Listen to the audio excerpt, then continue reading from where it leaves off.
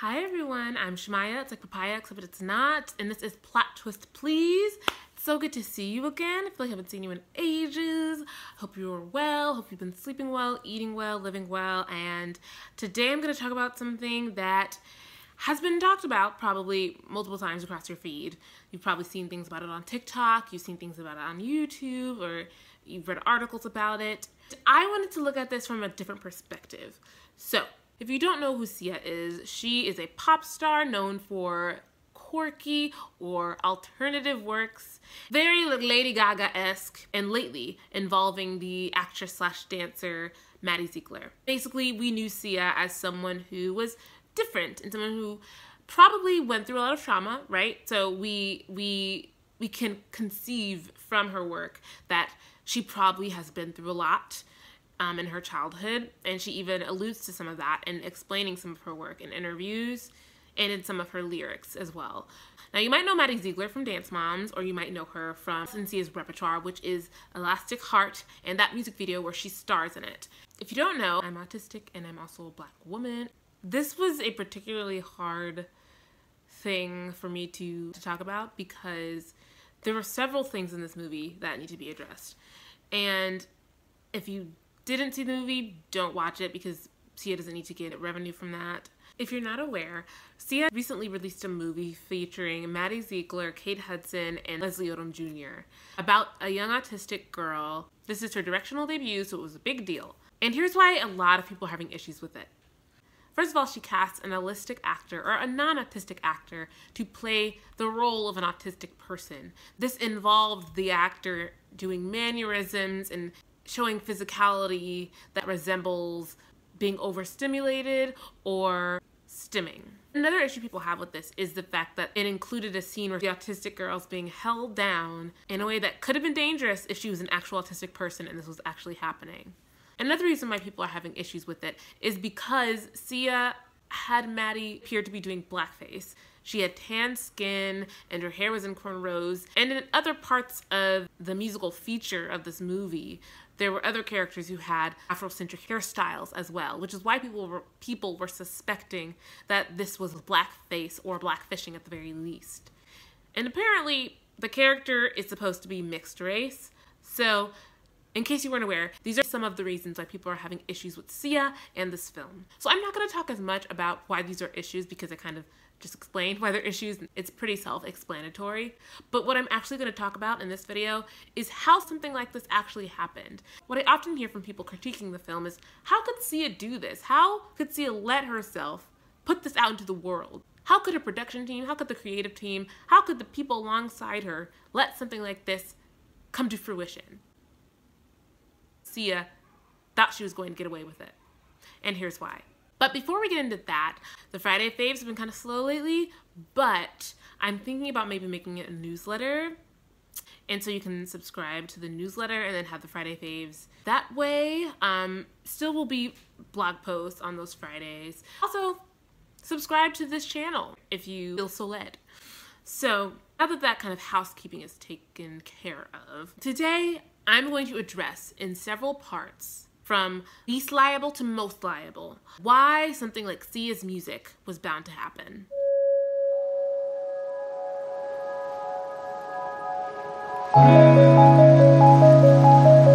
So we're gonna start with the person that I think is the least liable, in my opinion, and that's Leslie Odom Jr. So when all this started erupting within the last few months, and this has been slowly bubbling since around November, October. When it first blew up, which was a couple months ago, I was sure that Leslie Odom Jr. didn't make a statement. I was sure. I'd understand why he wouldn't have. So Black actors only have so much power. Now, particularly in Hollywood, it's just a hard nut to crack. And the people who own the oldest, most established studios, Warner Brothers, HBO, all of those are white men. They own them, they are on the executive board, along with the people who are on the boards for these award shows, you know, for the Golden Globes, the people who actually vote on what has merit in the film world. And that's problematic right there, but we will get to that. So in a room full of white people, if you're the only Black cast member, I can see how if I was in Leslie Odom Jr.'s shoes, I can see how I would choose to stay silent. Now that's a little dicey right there because Leslie Odom Jr. doesn't necessarily need this. He doesn't necessarily need this project. He's doing fine. It is kind of strange that he is so established at this point that he felt a need to make a statement about it supporting it.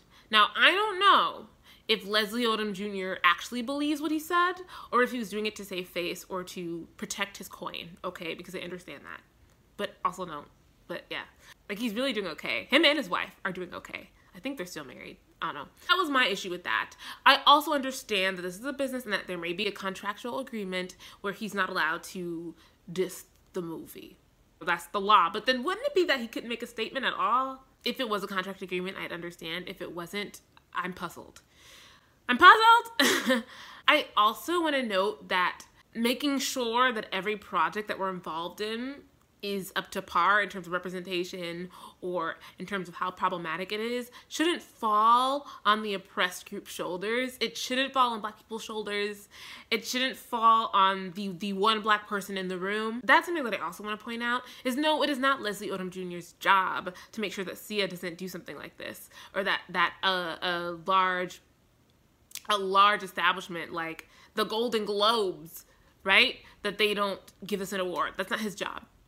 Oftentimes people depend on the oppressed group or the marginalized group to be the spirit guide. And that's not what we signed up for. If they were going to pay him to be the diversity liaison or consultant, sure.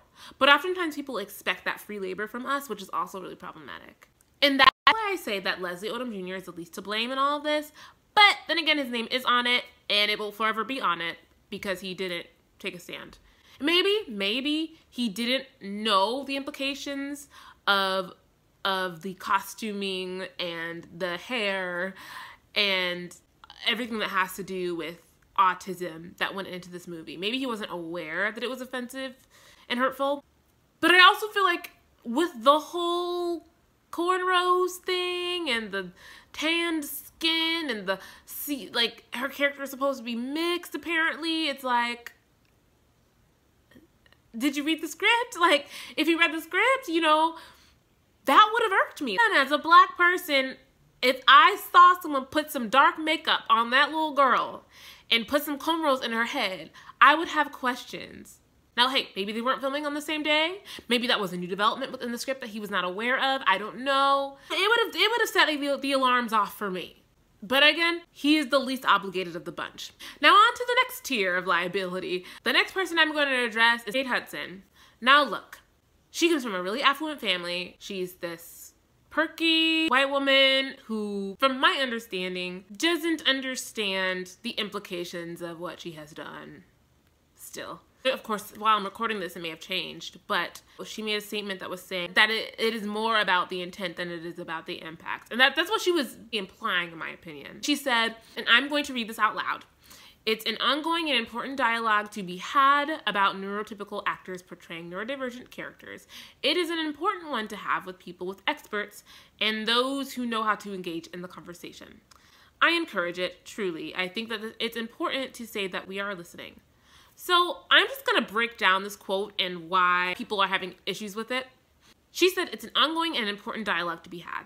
I often hear whenever someone brings up grievances about misrepresentation or about harming a certain marginalized community, it's what an institution will often say, either in a public statement or something or other, is that they will always say, this is an important dialogue to be had. Almost as if both sides are in the same standing. As if someone who has the power in the situation is on the same playing field as someone who doesn't have the power. When you have a power dynamic like that, yes, it's a dialogue, but you need to understand that we are coming from two different places. Marginalized people have had to learn about the dominant culture because it's their way of survival. But people who don't live inside of those confinements don't have to learn about another culture, don't have to learn about how someone else struggles because of their circumstance or because of them not being neurotypical or because of them not being white. You know, they don't have to learn about that stuff to survive. As an autistic person, talking to an holistic person or a person who's not autistic, we are literally coming from two different places. You are coming from a place of privilege, of never having to understand my side. And I'm coming from a place of constantly having to defend who I am to you and to defend the validity of who I am. It's almost laughable that she would imply through the line, it is an important one to have with experts and those who know how to engage in the conversation. That's kind of implying that the people who have lived the experience don't know how to engage in that conversation. Now look, I understand the importance of expertise and of having a concentrated intellectual place of reference. I understand that doctors will know more than me, but as a Black woman, I can speak to the fact that when I go to the gynecologist, I need to be more adamant about making sure that certain things are notated on my chart. Because I know that the medical system also has racism woven into it. No, I can't deliver a baby, but I can tell you how my body feels, and I can tell you that I'm used to doctors not taking me seriously. And I've had to exaggerate things. I've had to exaggerate reports of pain in the doctor's office because I know that they're not going to take me as seriously as they would a white woman. Doctors still think, and that this is current. This isn't 40 years ago. Doctors that are practicing now still think that Black people have thicker skin than white people, as in they can take more pain than white people. So that is why I argue that lived experience is expertise in a lot of respects, especially when the experts still don't know a lot about autistic women, still don't know a lot about autistic people of color. Those experts actually spread a lot of misinformation and internalized ableism, actually, when it comes to autism. Here's the thing too, is Kate Hudson got a Golden Globe nomination for this, so I don't expect her to speak openly about it and about its problems. And maybe the two are not related, perhaps, but people do that all the time. Also, again, perhaps she was under a contract, maybe there was some legal obligation, I don't know. Now, in the next tier of liability sits someone who is not directly involved with the film, but played a role, perhaps indirectly, in silencing the voices of the people who were harmed by this film and elevating the voices of someone who already had a view that this film was being overly criticized and who had more power in this scenario. And that is Jimmy Kimmel. Now, I don't hate Jimmy Kimmel. I don't dislike him. I really don't. But he has his own show, which means he is the boss. What he could have done was bring on an autistic person on the show to talk about their experience, about their lived experience, which is expertise in its own right, and have them talk about how the film hurt them or what the issues with the film were. Rather than bringing on a celebrity who's part of the film for her to say, oh, people should just see the heart behind it or the intent. Kiki, I got a Golden Globe nomination. Like, he could have done so much more to address this, because it's not just someone being offended. This is something that made me physically uncomfortable to the point where I couldn't watch it anymore. Like, there were so many scenes where I was like the whole thing, I was physically uncomfortable because there was someone on screen who was imitating me in more ways than one. And that hurts. Like, it's not just something that is like, oh, how could they do that? Like, this actually hurts. It actually hurt me. Like, I'm saying it out loud. This hurt me. And that should have mattered. And it should have mattered enough to someone like Jimmy Kimmel, who writes his own contracts, who has his own business, who doesn't have to answer to Sia. It would have meant a lot if he had taken this opportunity to elevate someone within the autistic community.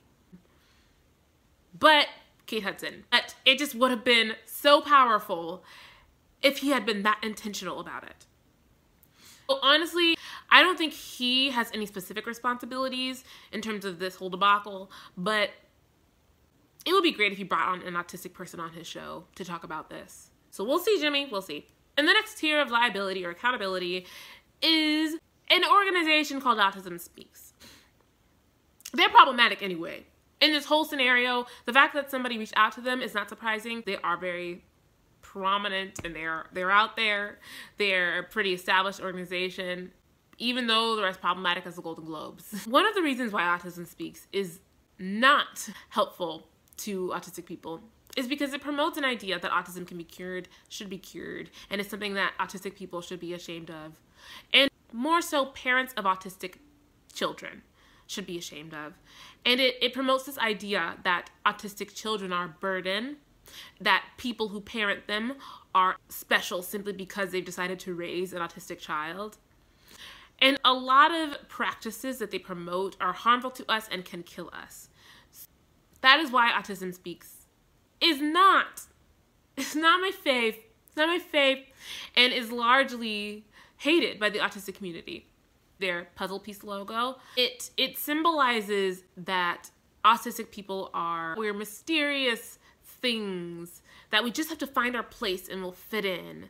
But we don't want to fit in, and we shouldn't have to fit in to feel cared for or to get the resources that we need or to be deemed as worthy of life and of a happy, full life. We shouldn't have to fit in to get those things.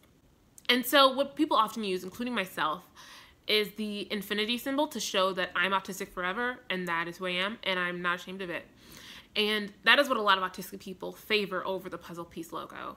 So if you're out there and you want to be an advocate for us, just something to put in your back pocket. I'm going on a tangent, so on to the next tier of liability. And I'm surprised that more people haven't been talking about this, but that's Maddie's mom/manager. Here's the thing. When Maddie made this movie, she was a child. But her mom at the point was her manager, or at least her mom, and she could have stepped in. There were accounts recorded of Maddie literally in tears, bawling because she was afraid that this depiction of an autistic person would make autistic people in real life feel bad. Wonder where she got that instinct from.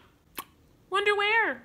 That's fascinating because apparently this child had more instinct or more intuition than this very established middle-aged woman, especially with the different mannerisms she was doing and the exaggerations of her body and of her facial expressions, which so offensive and so hurtful. She was right. Like, she told Sia that this was wrong or that it felt wrong, and Sia didn't let her out of the contract. Now, look, I have issues with Maddie's mom in general. I saw them throughout the Dance Mom series. I pinpointed a few things mentally that were like, this is kind of gross. Like, this is kind of gross. And I get it. You want your child to be successful by any means necessary. But yeah, her mom strikes me as the type of person who wants her child to be successful by any means necessary. And though that has gotten her extremely far, it really reminds me of the whole trope where the parent is more interested in the child's career than the actual well-being of the child. And I saw that throughout Dance Moms. I feel like a lot of those moms actually, I feel like a lot of parents of young actors or of young celebrities fall into that category, which is sad. But I definitely think that Maddie's mom could have said or done something. I mean, she was her mother. She's her legal guardian. She could have taken her to the side and been like, Maddie, if you don't want to do this, you can tell me.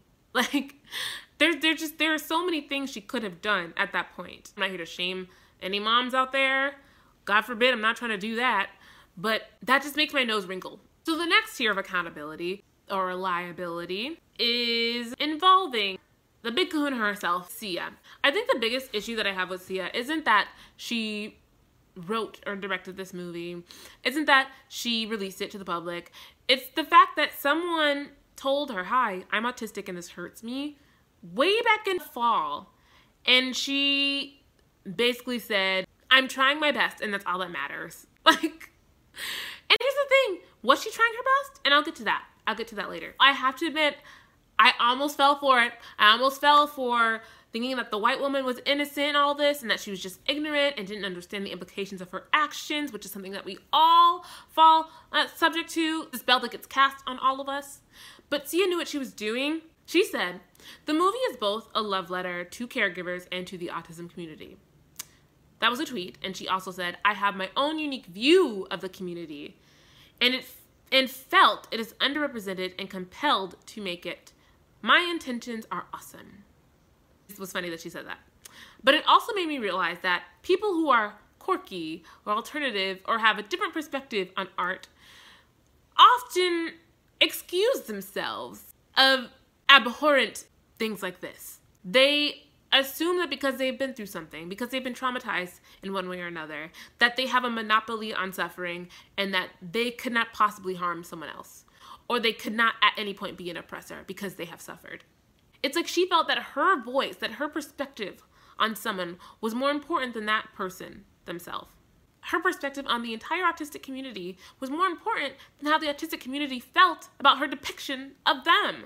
If someone literally said, hey, I'm someone who you are claiming to support or advocate for, and I'm telling you that this actually does the opposite. She brushed them off several times for several months. Now, how does this happen? How does someone do that? How does someone get to that point?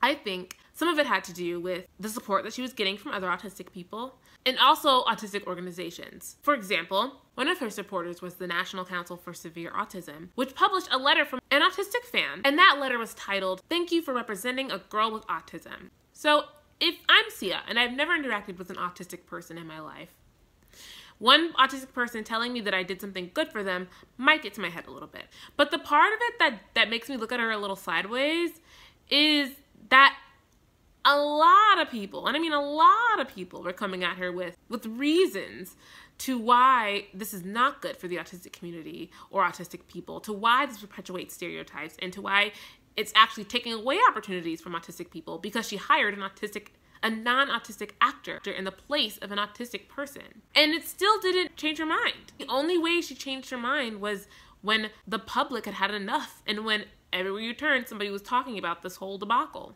Now, in a fairly recent interview on the program, Fierce Woman in Music, Sia did actually show remorse for her actions on social media when people were tweeting at her about this film actually perpetuating harmful stereotypes and not helping the autistic community. She said, "I have to admit to being ableist to some degree. I'm not proud of it. I've learned my lesson." And here's the thing, it's the to some degree part that's wild. Sia was literally ableist in every way possible. She took away an opportunity from an autistic person. She perpetuated a stereotype about an autistic person. She pushed back on autistic people when they said that something hurts them.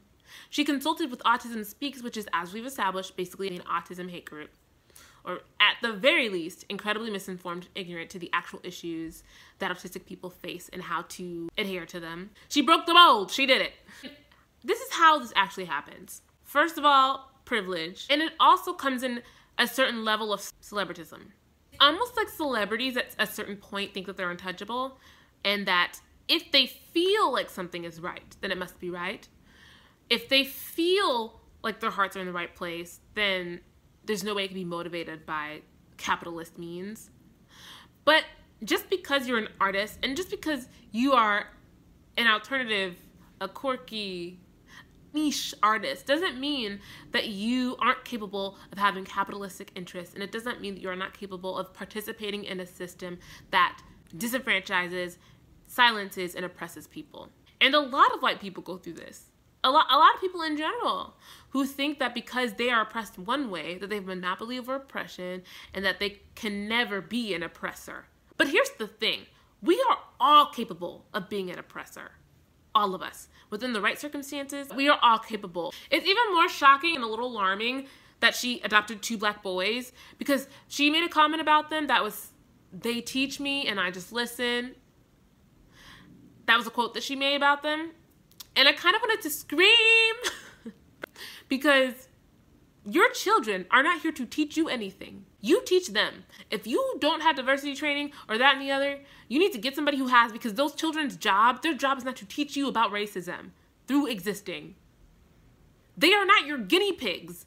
They're children. Like that's the part that really made me want to pop off a little bit. But here's how this happens. This happens because people are assuming that someone else is there to serve them, to serve their narrative, to make them feel good about themselves. And this is the epitome of inspiration porn.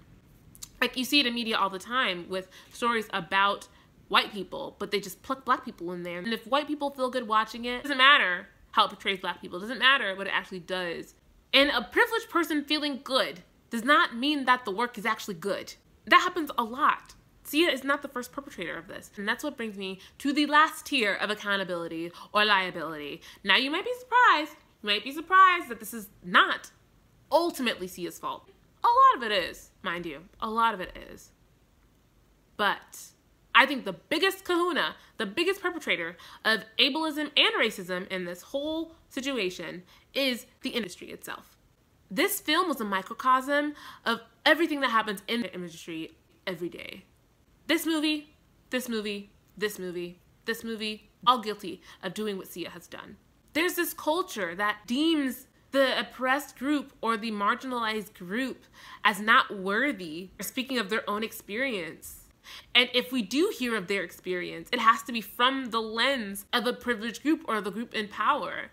We are so used to seeing privileged people talk about the experiences of people who they oppress that it's hard to even notice sometimes. We are so used to hearing white people talk about Black people's stories. We are so used to hearing able-bodied people talk about disabled people's stories to the point where it's almost synonymous with the film industry itself. A lot of our favorites, a lot of our childhood favorites are problematic in the same way that Sia's film is problematic. Sia was bad at executing it now. She was way off in the way she executed it. But a lot of these films that we love, that we refer to all the time, are guilty of the same thing. She just had worse choreography. But we've seen it all before. It's not new. It's not new to me. I'd also like to point out, too, the fact that executives warned Sia that if she cast a Black actress in the place of Maddie Ziegler, who is supposed to portray a mixed race girl, they told her that the movie wouldn't be categorized as mainstream, that it would be categorized as a Black movie, and that she didn't want that. If she was going to talk about disabilities even, if she was going to talk about disabilities especially, it had to be a white girl. Now this lets us know, too, that Sia's intentions weren't as pure as she made them seem. She made a decision to cast a white girl instead of a mixed girl because she knew it would perform better categorically and that it could be marketed toward the demographic she wanted it to be marketed to. You know, it makes you wonder, do people actually make films about marginalized groups for those marginalized groups, for the people within those marginalized groups to be seen? Or do they do it to make themselves feel like they're doing something important? And honestly, I think the latter, it takes less work, it takes less self-reflection. And look, 2 Golden Globe noms, 2 nominations for this. This needs to be a lesson to all artists, to the people on the executive boards of those larger studios. We aren't dumb. Consumers are not dumb. We can see the strings attached. Now, I don't find joy in tearing celebrities down. But I do think this is a great opportunity for us to look at ourselves and to think, why do we make film? Why do we make art? And who do we do it for? Thank you for watching. Please like, subscribe, and share if you feel so led. And stay weird, y'all. Bye. Mwah.